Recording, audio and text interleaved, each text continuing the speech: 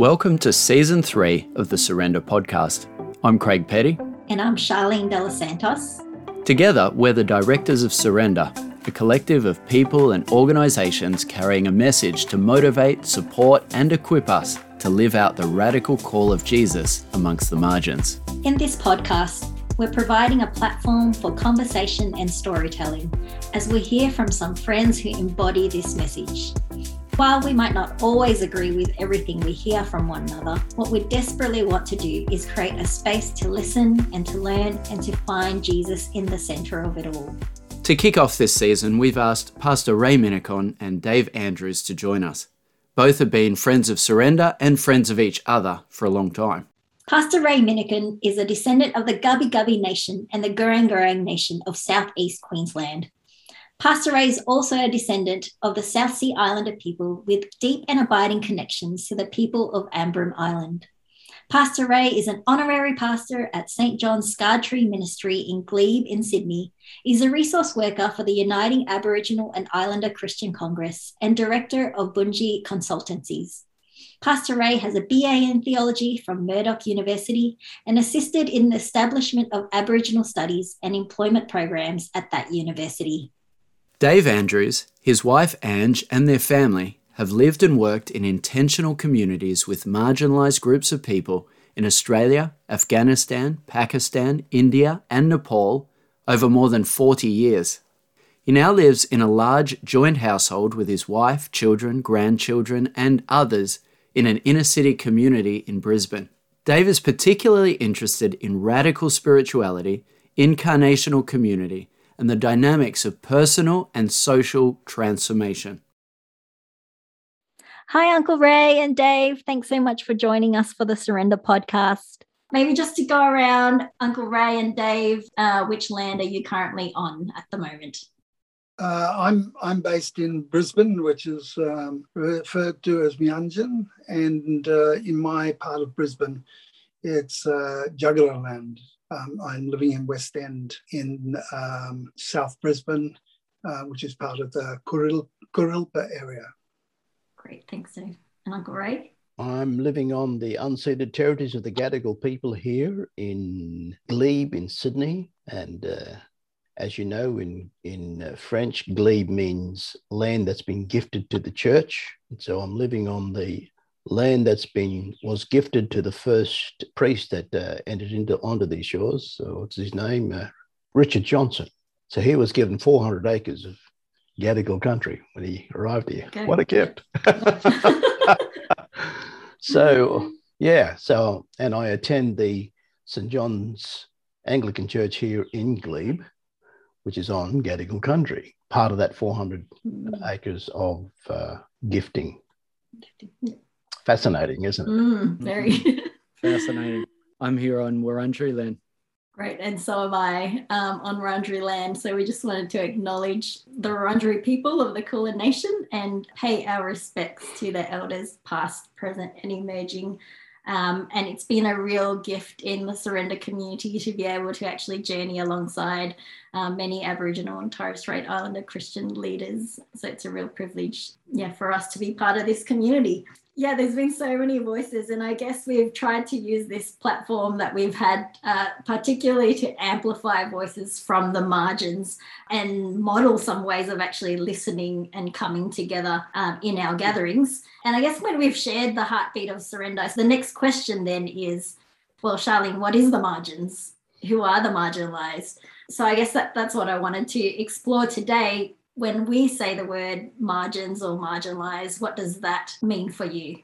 First of all, just let me say one thing, that Surrender was the first space and place that gave Aboriginal people a national platform to speak. And that needs to be something that I think Surrender should speak up about. Because denominational platforms, we don't even get a look in the door. We don't even know where the door is. We don't even find the door. And we give up trying to find it, look for the door, because it's not there. It's not available for us. Yeah, so it was the first time I think that the church or those Christians who came to these sites were able to actually engage with the Aboriginal voice, and that's a good thing. And you're still stuck with that. I don't think it's changed that much. I haven't seen any other national platforms where the Indigenous voice is encouraged and invited and actually given the space and the time to actually speak. I agree, Ray. I think it's highly significant, and I think that has had a huge influence on surrender and the people that come to surrender and the conversations that have emerged out of those gatherings. Yeah. I mean, I think, sorry to cut you off, Dave, but I think one of the great things is actually not just talking about issues, but talking with people and running as a tribe together. Exactly. And so I wonder if for some of our listeners, Uncle Ray, you could just describe what that's like for you to have a place where your voice is heard, welcomed, listened to. For me personally, yeah. I mean, you're always wanting to make sure that as a family of our Creator, of God, who all worship the same person, this person called Jesus, there's something about trying to break down those barriers, and you know, there's a number of, when you've got a barrier, you've got two sides. And here's one side trying to break down the barriers, and the other side there is trying to keep pushing the barriers and making them harder. And so when you see a breach in those barriers from the other side, then that's to be welcomed. I could easily have said, well, see you later, I don't want to be a part of this. And a lot of our Aboriginal people could have said that too. But because of our graciousness and our opportunities to actually know that we have the same, we're worshiping the same person, the same God. To us, it's more about how do we educate the other side rather than who we are in Christ. Yeah, thank you. When I think about who we're talking about as people marginalised, I think what Ray's saying is really clear about the way Aboriginal people in our history have been marginalised and continue to be marginalised, not only by the state, by the church, and where the church has often been an instrument of the state in that marginalisation. And when I think of scriptures that inform my understanding of the importance of placing a priority on those people that we have marginalised, I'm constantly taken back to Matthew 25 and the call to realise that on the day of judgment, we're going to be judged not on the basis of how much we've said our prayers or read the Bible or gathered together for worship events, but on how we have treated those in and around our society that most of us consider least, to such a degree that they have fundamental unmet needs. They're either hungry or thirsty or lonely or imprisoned or sick or strangers, maybe even not only coming from overseas, but maybe strangers even in their own land, and are completely alienated and alone. And Jesus is saying, look, your concern for the people that most people consider least is so important that on the day of judgment, that will be the criteria that will be used to judge you. Now, a lot of Christians get upset about that. They say, aren't we saved by grace, not by works? But it seems to me that Jesus is saying here, if you know anything at all about grace, you'll realise it involves not only experiencing God's grace for yourself, but extending God's grace to others and reaching out to other people who've been treated disgracefully. And I see that as the central message that surrender articulates. And I think what Ray is saying is not only talking about it, but actually embodying it by the way that they include people that are often marginalised and give them an honoured space in the gatherings where they speak and they're not just spoken to. And I think that is really crucial. I mean, it is a significant contribution that Surrender makes. I mean, might I also say that I do a lot of interfaith work with people of other traditions and religions, and often Christians who are proud of the superiority of their own religion are very dismissive of people of other traditions and other religions. And since 9/11 have been particularly suspicious of Muslim people. But I mean, I was able to come to Surrender and bring a Muslim colleague along and to talk about how we encourage each other to live the Beatitudes of Jesus as Christians and Muslims together. And Surrender was one of the few places that I could bring a Muslim friend to actually and be invited to speak with them to other Christians and to be heard and taken seriously. In fact, Nora's comment to me afterwards is, "Oh, surrender, that's what the word Islam means. It means to surrender to God." And so this is, I feel particularly at home in this place. This is the essence of Islam. So I'm not sure how many of your supporters would see Surrender like that, but it was lovely to see the way she resonated with that spirituality of devotion to God and desire to live according to God's will that Surrender actually embodied. Yeah, that's beautiful, Dave. Yeah. I mean, I think, Dave, going to the margins and having relationships with people like you're describing changes us in the process, right? Have you got some reflections on what that experience has been like for you on this long journey? Yeah, I mean, before I actually was encouraged to reach out to people and embrace people on the margins, I had a very comfortable faith where the issues were clear, and I had a great degree of confidence in my own righteousness. And once I began to be open to Christ's call to reach out to people on the margins, I was confronted with my own complicity in their oppression. That all of a sudden made all my righteousness as filthy rags, as it says in the Bible. And that was very confronting. I mean, it's easier to maintain an illusion about how saintly we are until we're immersed in the mess and the chaos of people's lives and have to struggle with the issues that they're struggling with. I remember when we first went to Afghanistan and became a part of a community called Dilram, and we were working with rehab for young people who'd got addicted, and one of the first people that came to the house had terrible tuberculosis and lots of nits, and one of my wife's first tasks was to try and clean their hair, and all the kind of nits and fleas kind of migrated from their hair to hers, and automatically then you're immersed in the reality of the flea-bitten nature of it.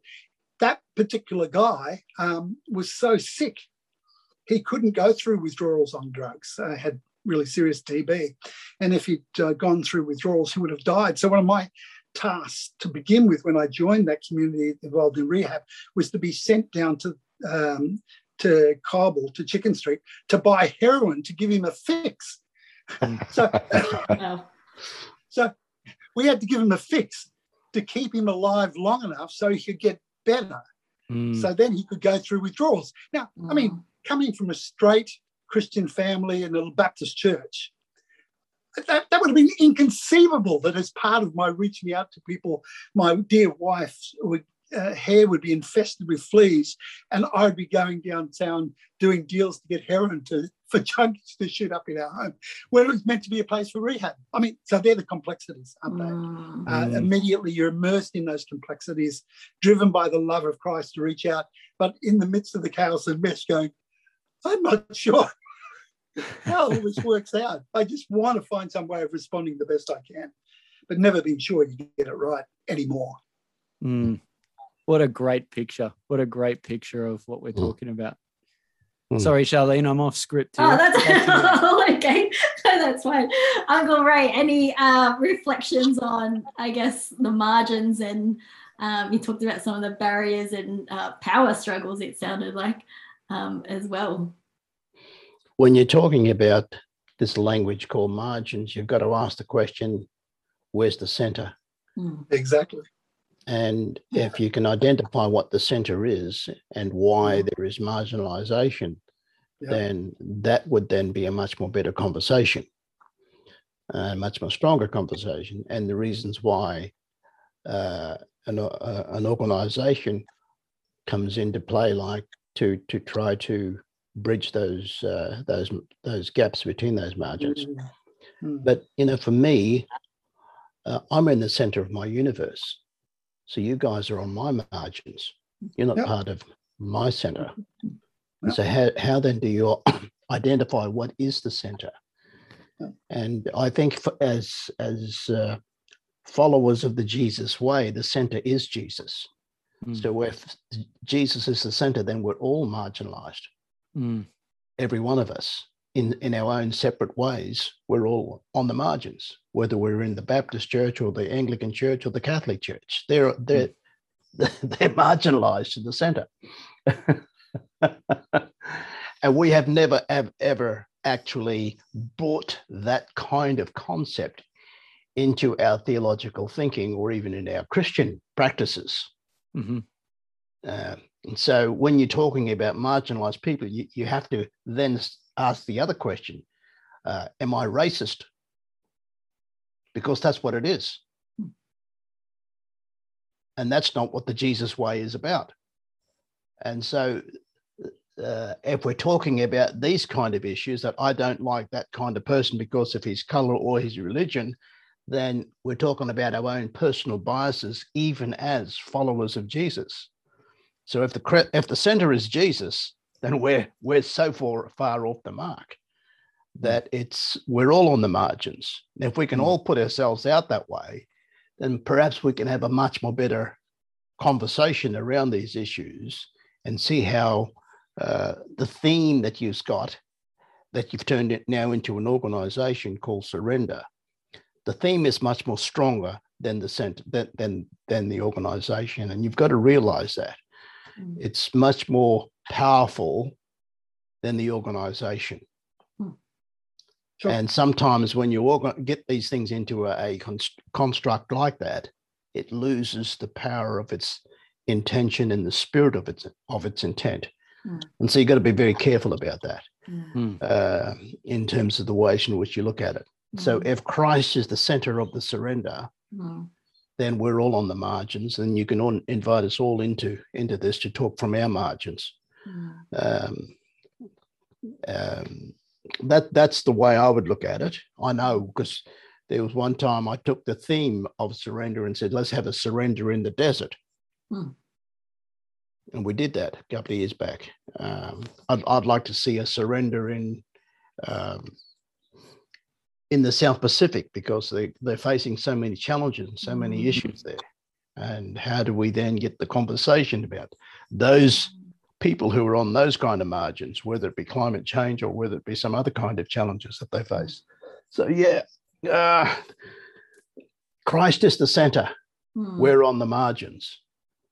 I think sorry, Ray, do you want to finish that? Yeah, I mean, I remember going to one of those Bible studies that Dave conducted, and he spoke about the barriers in Ephesians 2 there.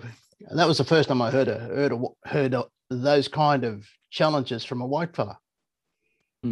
Because most white fellows who come to us want to say, well, you're a sinner, you need to come here, say the sinner's prayer, and get converted.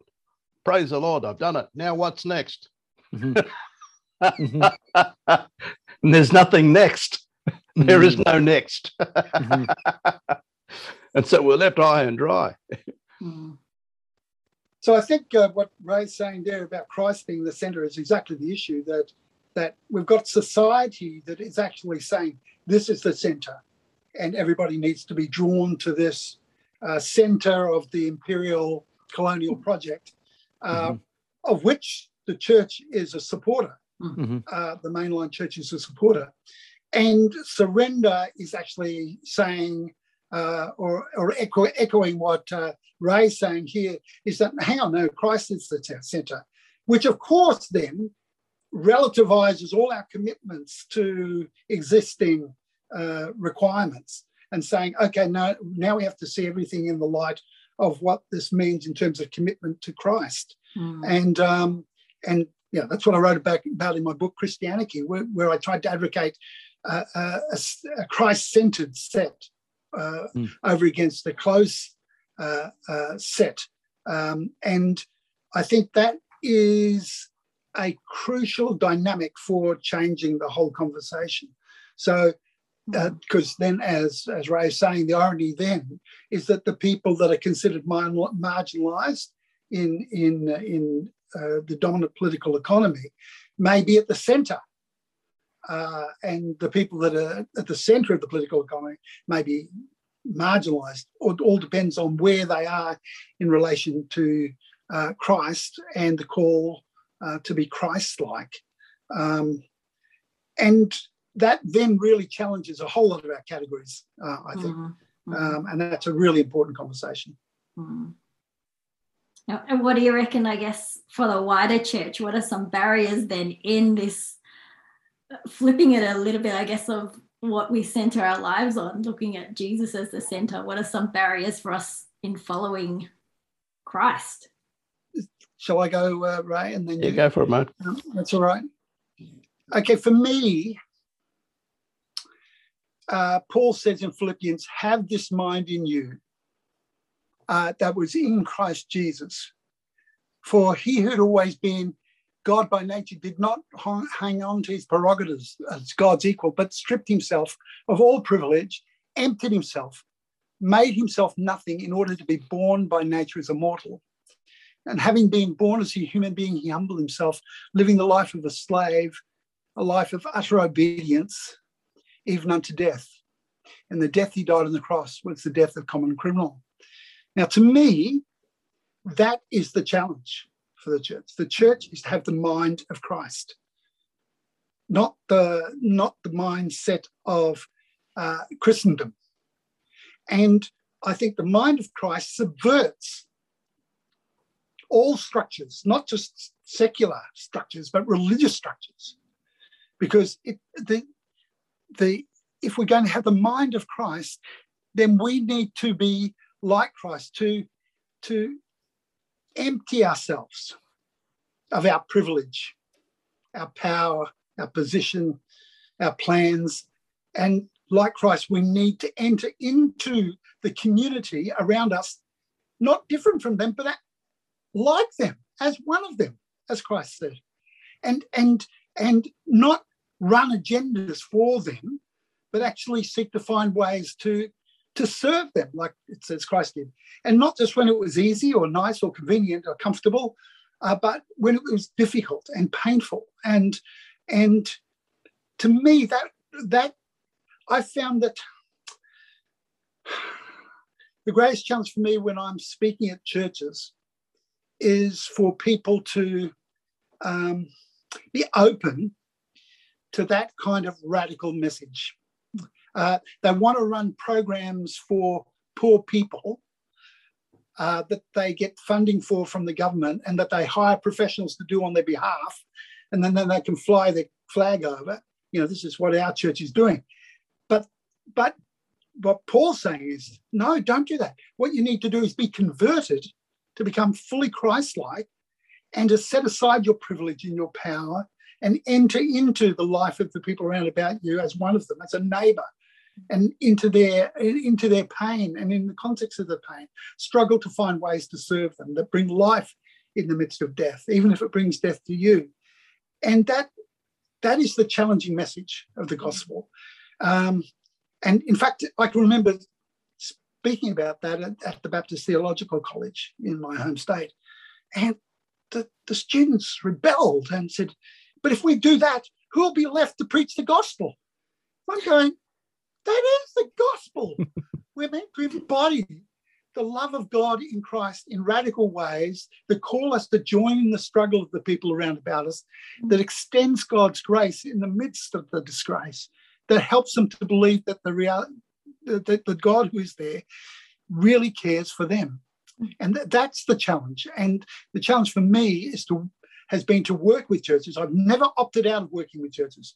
I've stayed in connection with churches. I mean, I've been kicked out of many churches, but I've never opted out of churches.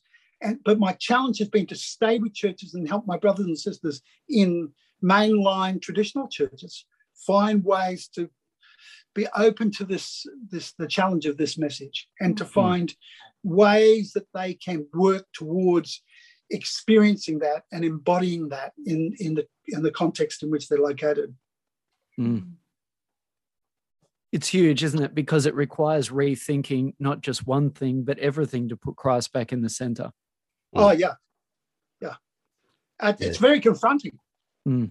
Well, and to use our evangelical language, it's to realize we actually need to be converted again and again and again, but, at deeper and deeper levels, personally, socially, culturally, politically, economically.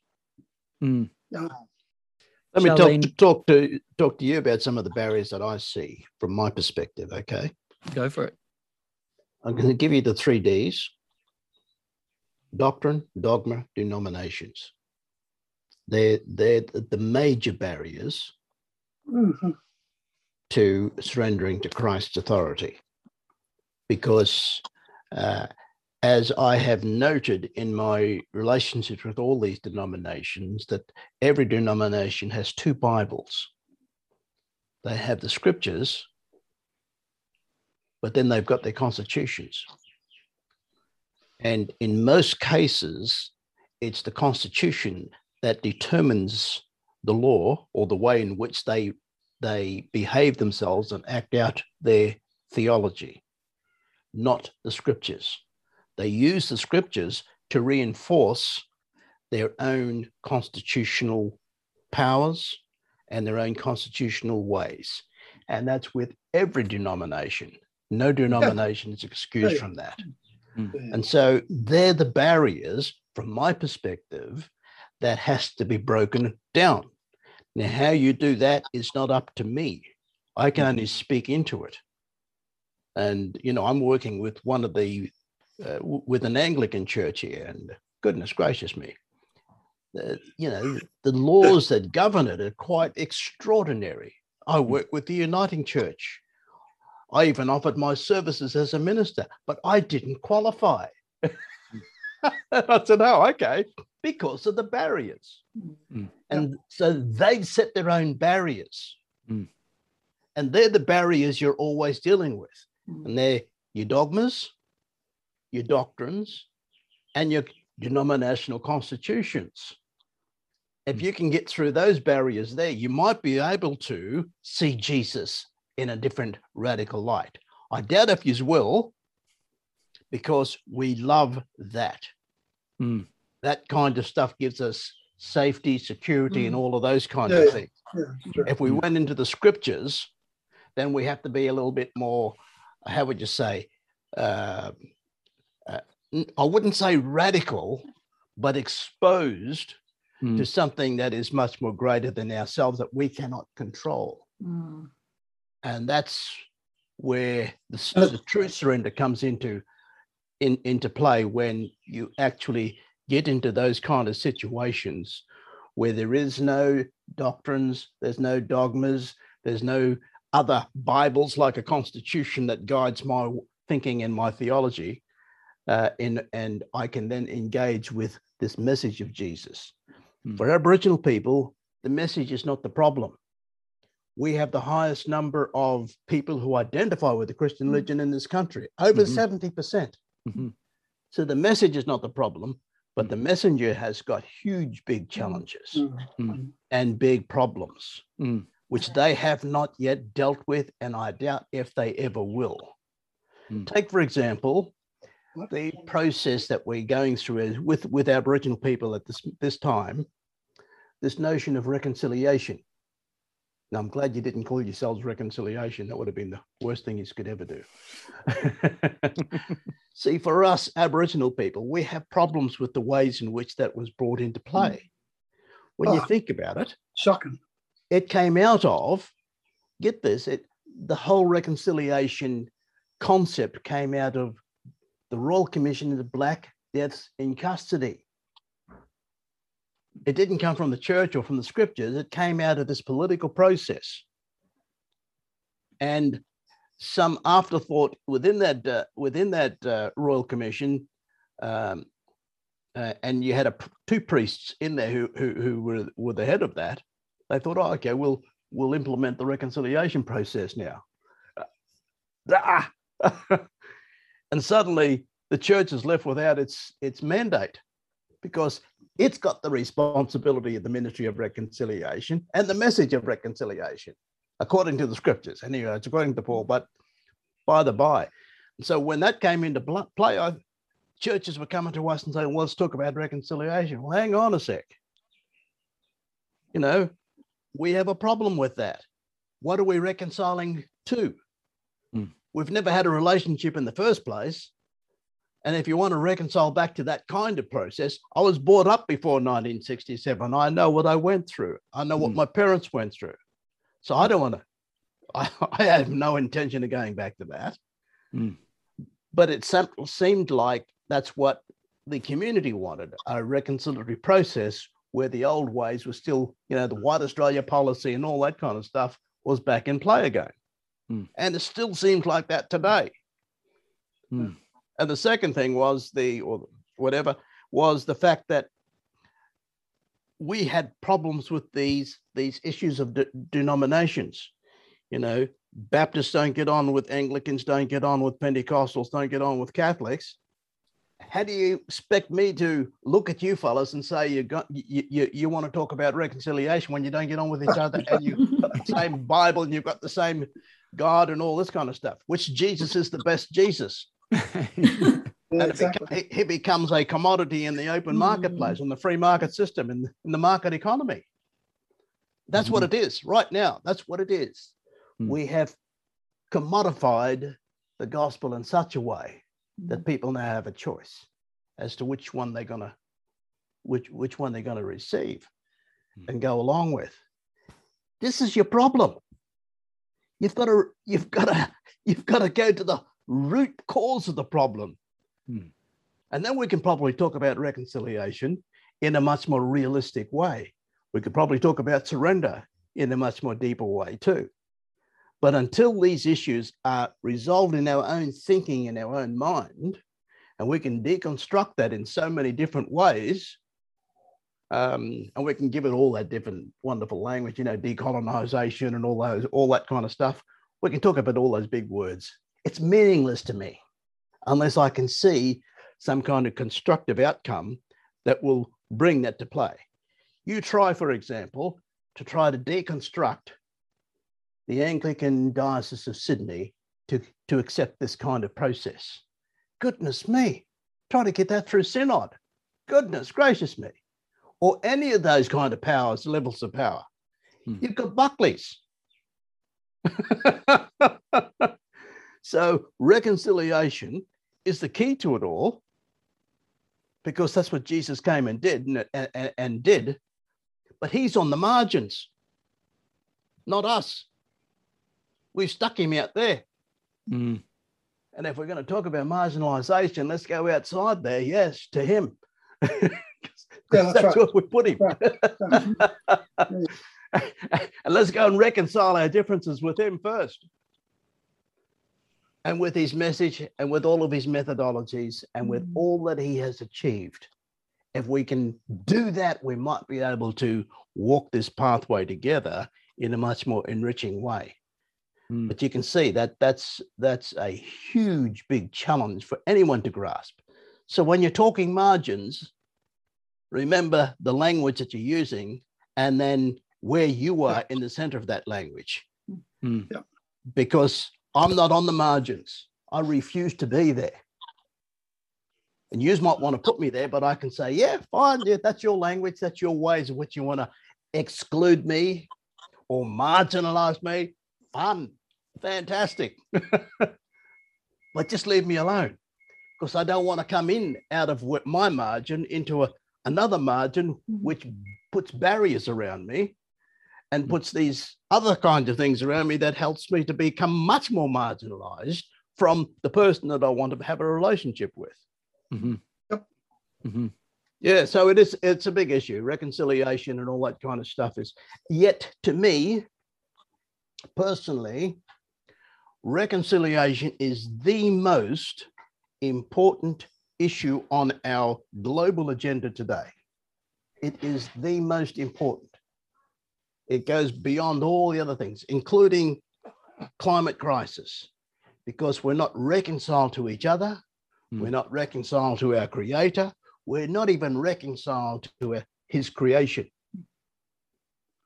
So in a sense, we, the human beings on this planet, are the most marginalized from our creator. And if we can see the cross as bridging those margins, then we might start to think much more theologically about what Jesus has done and achieved for us, and break down some of the barriers in our own minds and in our own systems and structures. Thus endeth the lesson. Very good. There's so much to think about there. So much to think about. Hey, thanks for listening to the first part of this conversation. So join us next week for more from our time with Uncle Ray and Dave. We'd encourage everyone to spend some time considering what we've just heard. What have you seen? What have you noticed? What have you surrendered? Surrender partners with dozens of organisations and hundreds of initiatives. Find them and take action at surrender.org.au.